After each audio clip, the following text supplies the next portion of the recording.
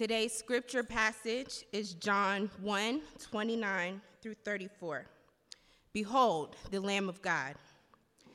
The next day he saw Jesus coming toward him and said, Behold, the Lamb of God who takes away the sin of the world. This is he of whom I said, After me comes a man who ranks before me, because he was before me. I myself did not know him, but for this purpose I came baptizing with water, that he might be revealed to Israel. And John bore witness. I saw the Spirit descend from heaven like a dove, and it remained on him. I myself did not know him, but he who sent me to baptize with water said to me, He on whom you see the Spirit descend and remain, this is he who baptizes with the Holy Spirit. And I have seen and have borne witness that this is the Son of God. It is John the Baptist's witness to the glory and the majesty of Jesus Christ. It is John's recommendation and accommodation of Jesus to the world. And you might remember, we said by everybody, by anyone's standard, John the Baptist was different. He was different. He was popular without seeking popularity.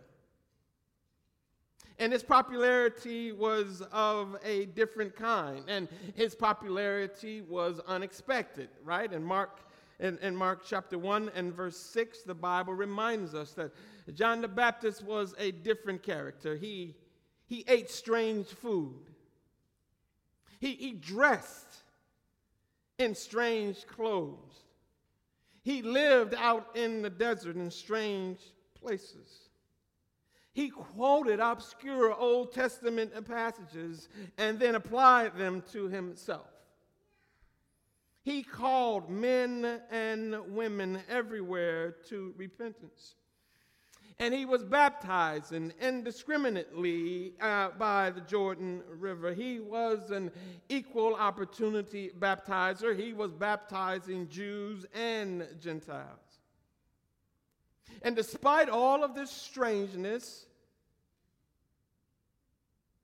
people came from near and far to see and to hear this strange man out in the desert. Because there was a uniqueness in this man, there was a uniqueness in his message. It was unlike anyone they had ever heard or seen.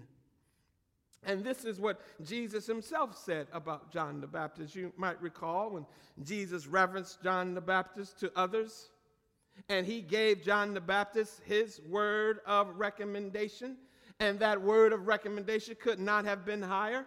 In Matthew chapter 11, verse 7 through 10, in speaking about John the Baptist, Jesus was speaking to a crowd of people, and he asked some rhetorical questions. He said, What did you go out into the wilderness to see? A reed swayed by the wind? What did you go out to see? A man dressed in fine clothes? No. But you went out to see a prophet.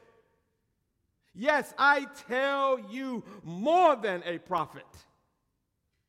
For this is the one that the prophets say, I will send my messenger ahead of you who will prepare your way before you go.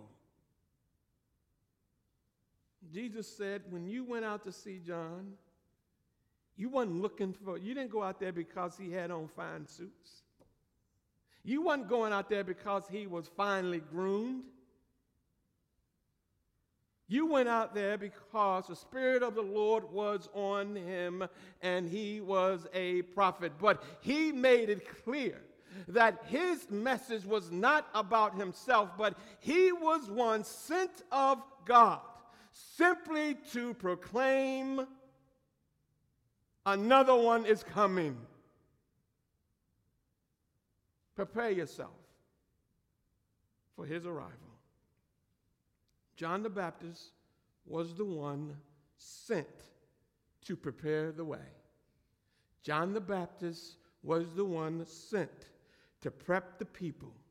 John the Baptist was the one sent to pronounce the coming of the Lord. Our text this morning is a continuation of that mission. Last time, you might recall, we made the point that when the religious leaders had come out to examine what the fuss was all about, why John was gathering all these crowds to himself, John told them in chapter 1, verse 26 and 27, you come out here because you think I'm something? Well, you ain't seen nothing yet. And in chapter 1, verse 29, the Bible says that the next day, the nothing yet showed up. The day after the folks from the Pharisees came out, Jesus came out. And when John saw him, he was moved to proclaim what he knew that nobody else did, namely, Jesus is the Lamb of God. Now, beloved, that doesn't hit you right now. But I pray by the end of this message, it might hit you in some way that it would have hit them. While John was preaching and baptizing in the Jordan River, and all the crowds were gathered around on the shore and in the water and mingling about and listening to John and having their own private conversations, suddenly John looked up. John looked up and saw something wonderful. And it was approaching. And rather than just announce, oh, by the way, there's Jesus. Rather than just announce the arrival of Jesus, John was moved to speak with a theological clarity and a biblical conviction. Look and behold the Lamb of God that takes away the sin of the world. Beloved, that is a powerful statement.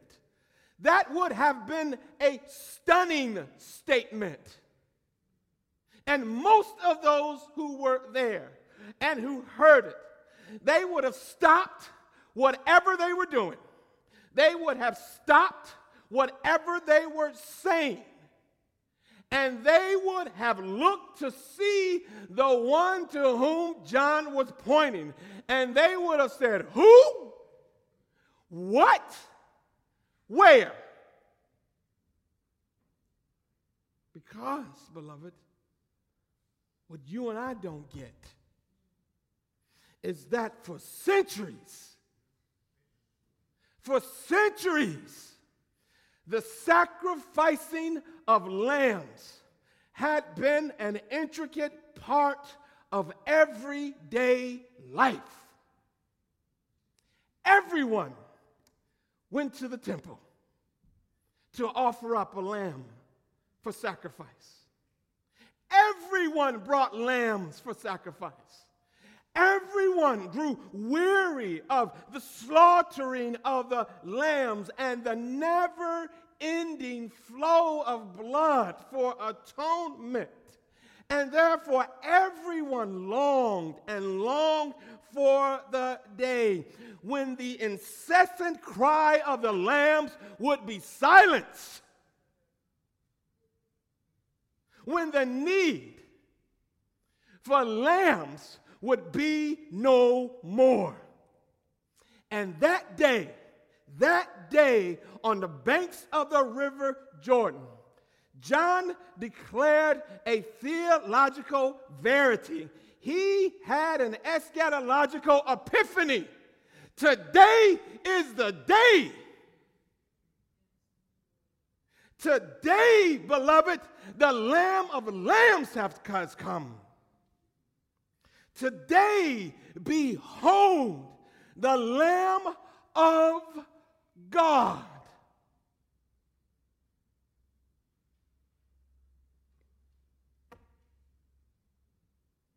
They would have stopped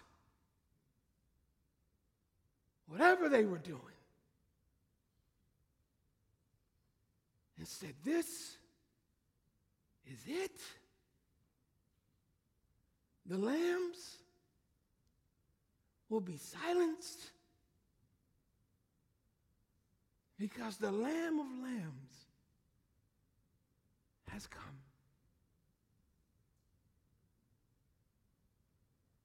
That's why John didn't just say, "Oh, look, here comes Jesus." He says, "Behold, the Lamb of God." Now, beloved, when the Bible says Jesus is the Lamb of God, what does that mean? I mean, what would they have been thinking? Well, might we try to think like them this morning? What would they have been thinking? Well, when the Bible says that Jesus is the Lamb of God, beloved, it means three things for us this morning. It means that Jesus is the Lamb provided from God, that Jesus is the Lamb required of God, and that Jesus is the Lamb offered up by God. Jesus is that Lamb provided from God. Jesus is the Lamb that is required of God. Jesus is the Lamb that was offered up by God. The Lamb required from God. No doubt, beloved, when they heard that language of a lamb, many of them would have no doubt been taken back to the scene with Abraham and Isaac on Mount Moriah in Genesis 22. So let's visit there for a moment and see if we cannot once again capture the gravity of what was happening. In Genesis chapter 22, by now Abraham was rejoicing in the son of his old age. He is rejoicing, and God had fulfilled the promise of giving him a son who would be a blessing to Abraham, but even more than that, a son who would be a blessing to the nations. He and Sarah were rejoicing that God had kept his promises to them, and they were happy. And then, verse 2 of 22, God says to Abraham, "Abraham, take your son, your only son Isaac, whom you love, and go to the land of Moriah and offer him there as a burnt offering on one of the mountains of which I shall tell you." What?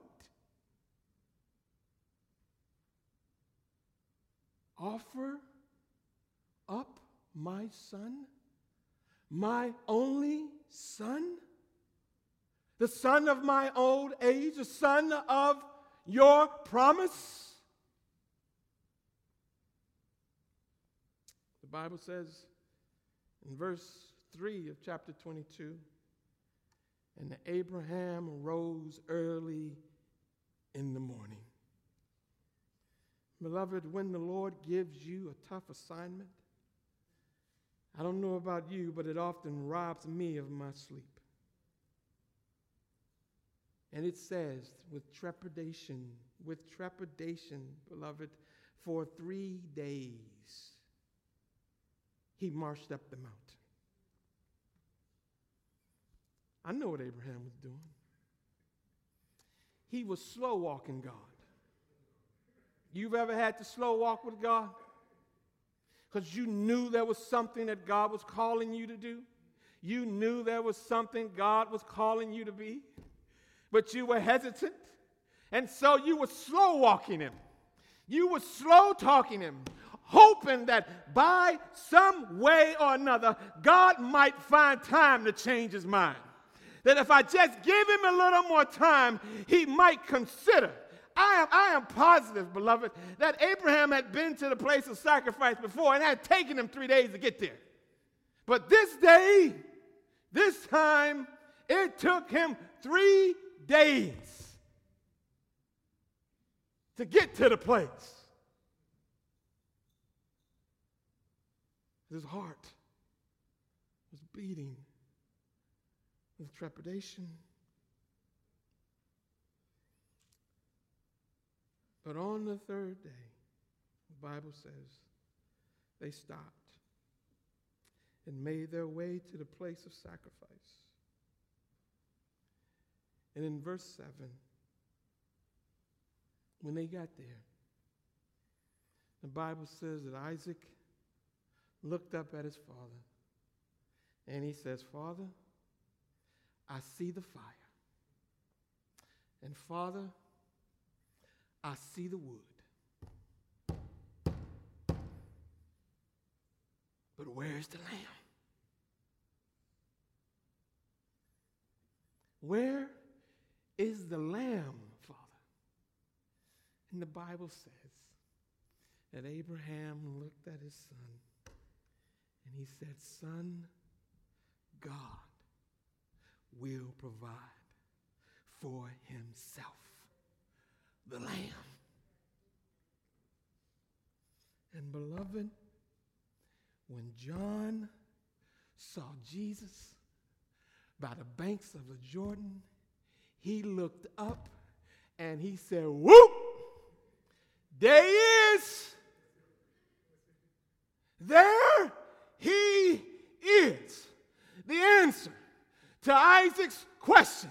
There he is. The fulfillment of Abraham's promise. There he is. The Lamb of God, provided from God. Beloved, the point of Isaac's asking of this awesome question is that what he didn't realize was that he needed a substitute. And he didn't even know it. There was a sentence of death standing over Isaac, and he didn't even realize it. He needed a substitute. And his father said, don't worry, son. Jehovah Jireh is going to provide a lamb.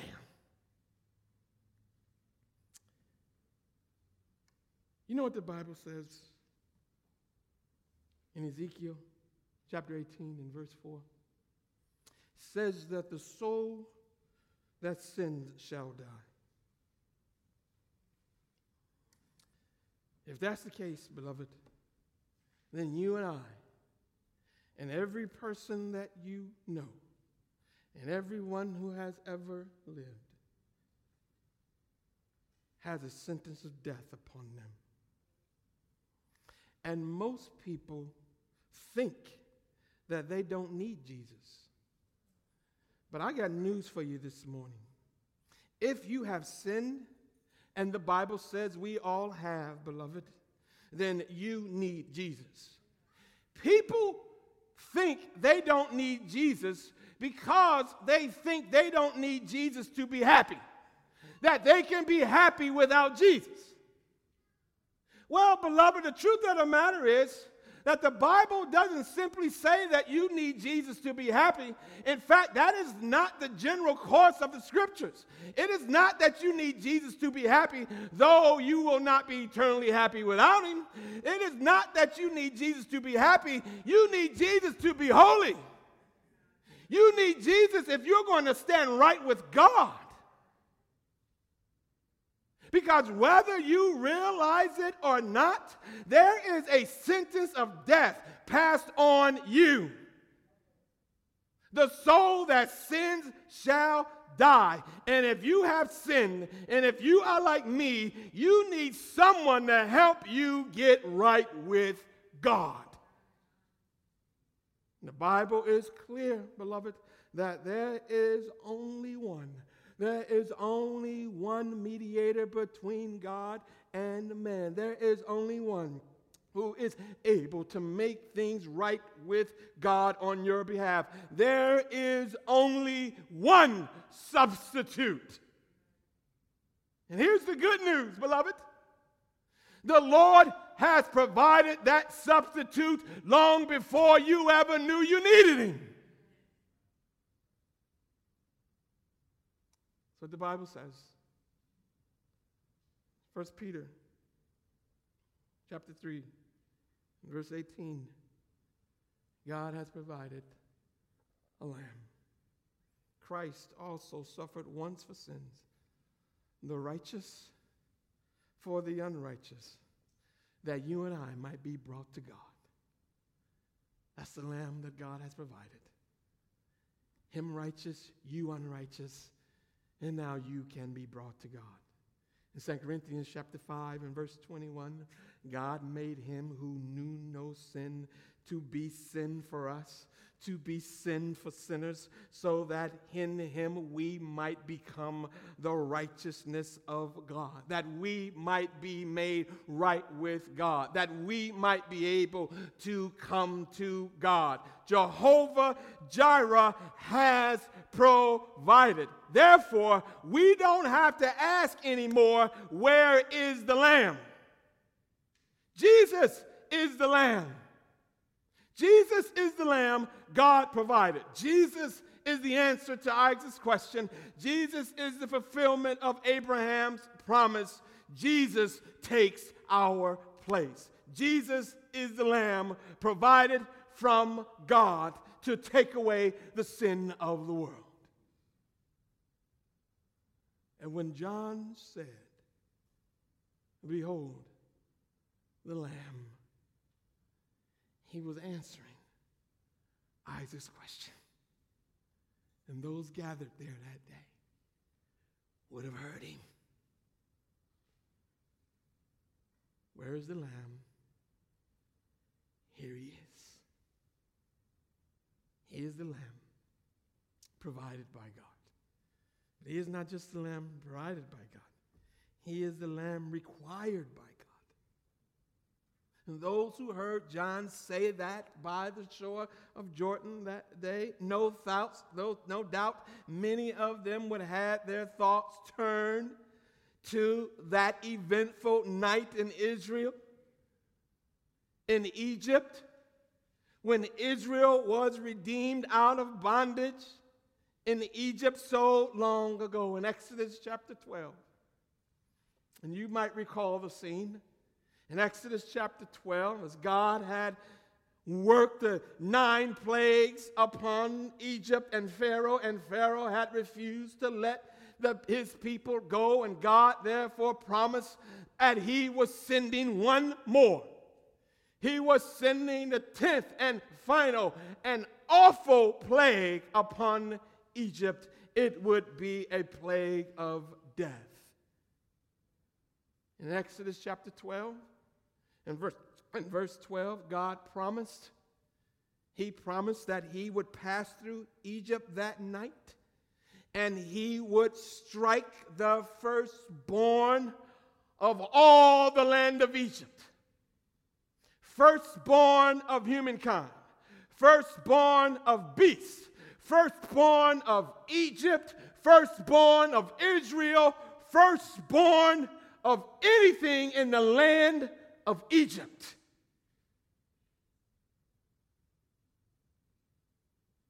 And if you were going to get your family out of Egypt that night, God said that it would require a lamb. A lamb. And he told the faithful to take a lamb, an unblemished lamb, to take a male lamb. And in Exodus chapter 12 and verse 7, to take that lamb and put the blood of that lamb on your doorposts, and to put the blood of that lamb over the door of your house. And then in verse 13 he says, and the blood will be a sign for you on the houses where you are. And when I see the blood, when I see the blood, I will pass. I will pass. I will pass over you. That lamb became known as the Passover lamb, whose blood was required to take away the wrath of God. And when John the Baptist saw Jesus walking down by the riverside, he said, behold, the Passover Lamb of God, who is here to cover us from all our sin. I'm not making that up, beloved. That's what the Bible says in 1 Corinthians chapter 5 and verse 7. Christ is our Passover lamb.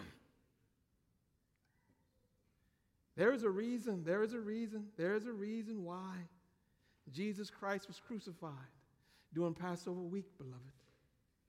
There is a reason why he was crucified and his blood was shed at the end of the week of Passover, beloved, because he was the unblemished male lamb God chose to cover the doorpost of your heart, to cover over the door of your soul. An interesting thing, beloved, is that in the Old Testament, God told them to pick the lamb. God says, you go and you pick a lamb. You pick a male lamb, you pick an unblemished lamb.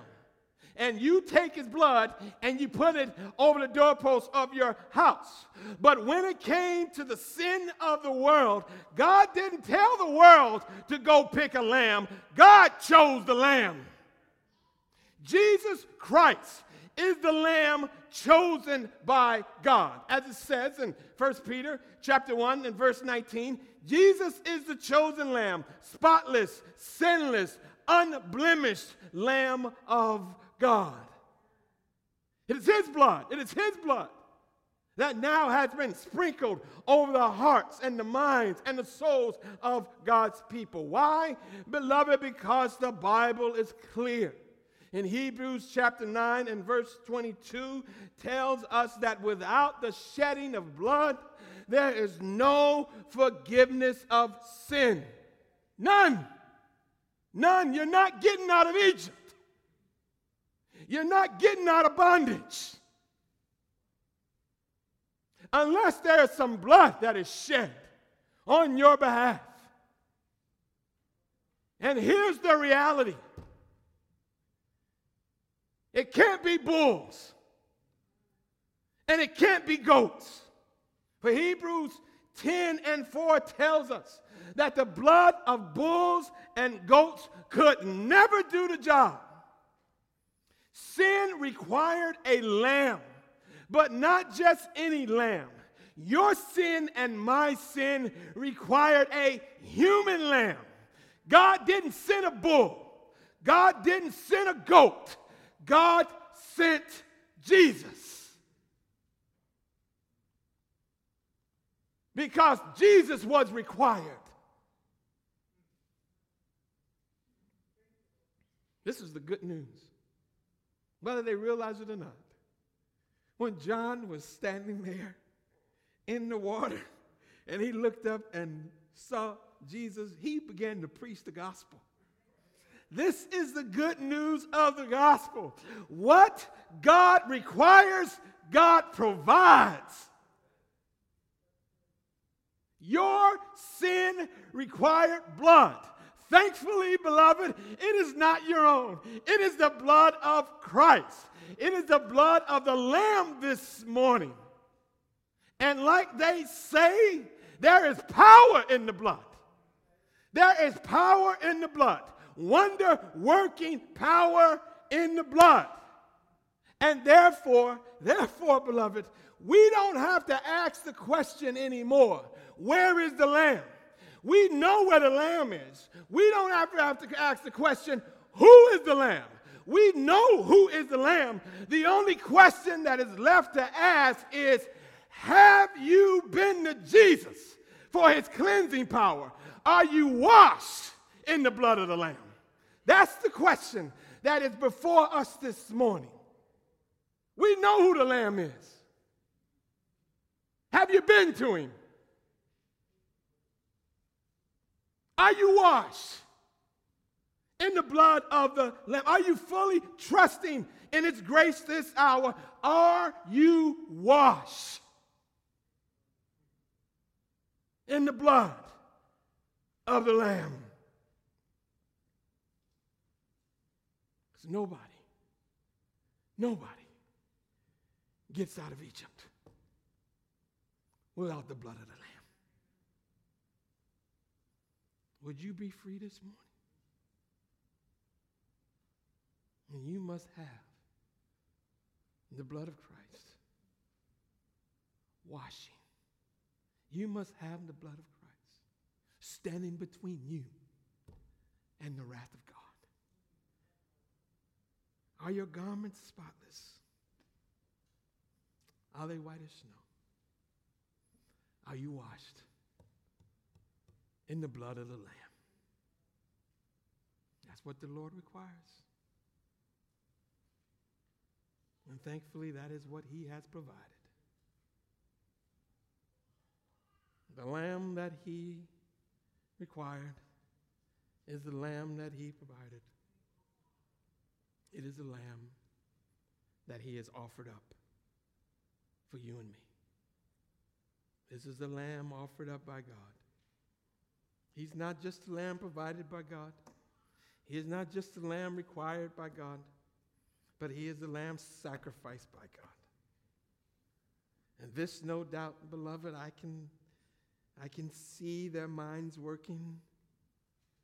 And no doubt some of them begin to whisper, is he talking about Isaiah 53? Is this what Isaiah was referencing?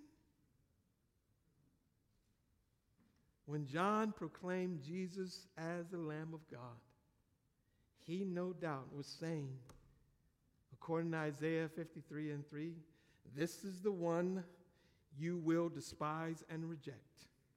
This is the one you will look upon now, but you soon will turn your face away from. When John pointed to Jesus as the Lamb of God, he was saying, as it says in Isaiah 53:4, this is the one who will bear your griefs. This is the one who will carry your sorrows. When he looked up and began to speak, when he said Jesus is the Lamb of God, he was saying, as it says in Isaiah 53:5, this is the one who will be wounded for your transgressions. This is the one who will be crushed for your iniquities. When he began to look up and he saw Jesus coming, no doubt John was saying, as it says in Isaiah 53:4, 4 that this is the one who will be punished by God. This is the one who will be afflicted by God. This is the one who will be stricken by God. This is the one. This is the one who will be afflicted but will never open his mouth. This is the one who will be led like a sheep to slaughter and remain silent before his shearers. This is the one, as it says in Isaiah 53:6, who was sent to be a sacrifice for your sins. This is the Lamb God offers up for us. This is the one. Beloved, I want you to listen to me carefully this morning. God did not reluctantly send Christ to die for us. He did not begrudgingly send Christ to die for us. The Bible says in Romans 8:32 that God did not spare his own son, but he gave him up for us all. This is the Lamb that God gave. This is the Lamb that God sacrificed. This is the one that he offered up. This is the one God willingly delivered without hesitation, without a second thought. How do I know that? That this is a gift that was not reluctantly given, but lovingly gave. It is because in Isaiah 53 and verse 10, it says, it pleased the Lord. It pleased God to bruise him. It was God's loving will to deliver him up. It was God's gracious plan to sacrifice this lamb. No, beloved. No one had to drag Jesus to the cross. He carried the cross. He carried it.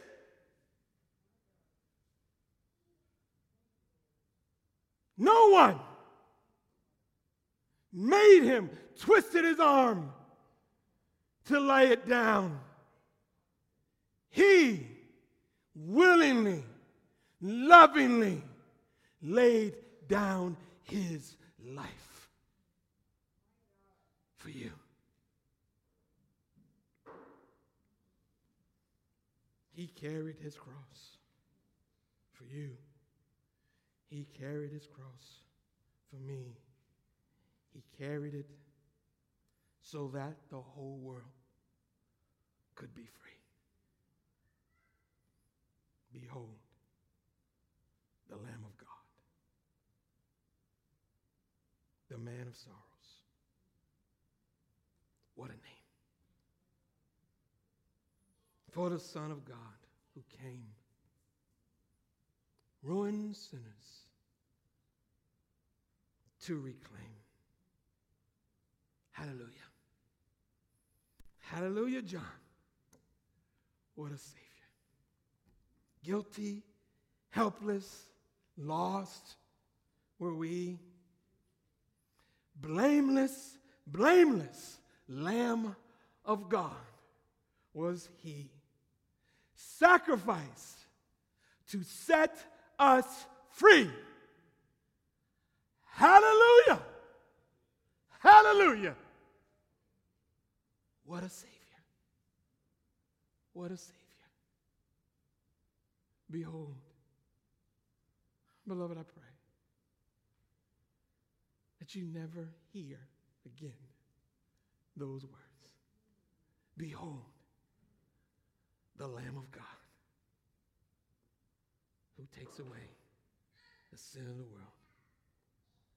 I hope you never hear those words again and not be moved by the power,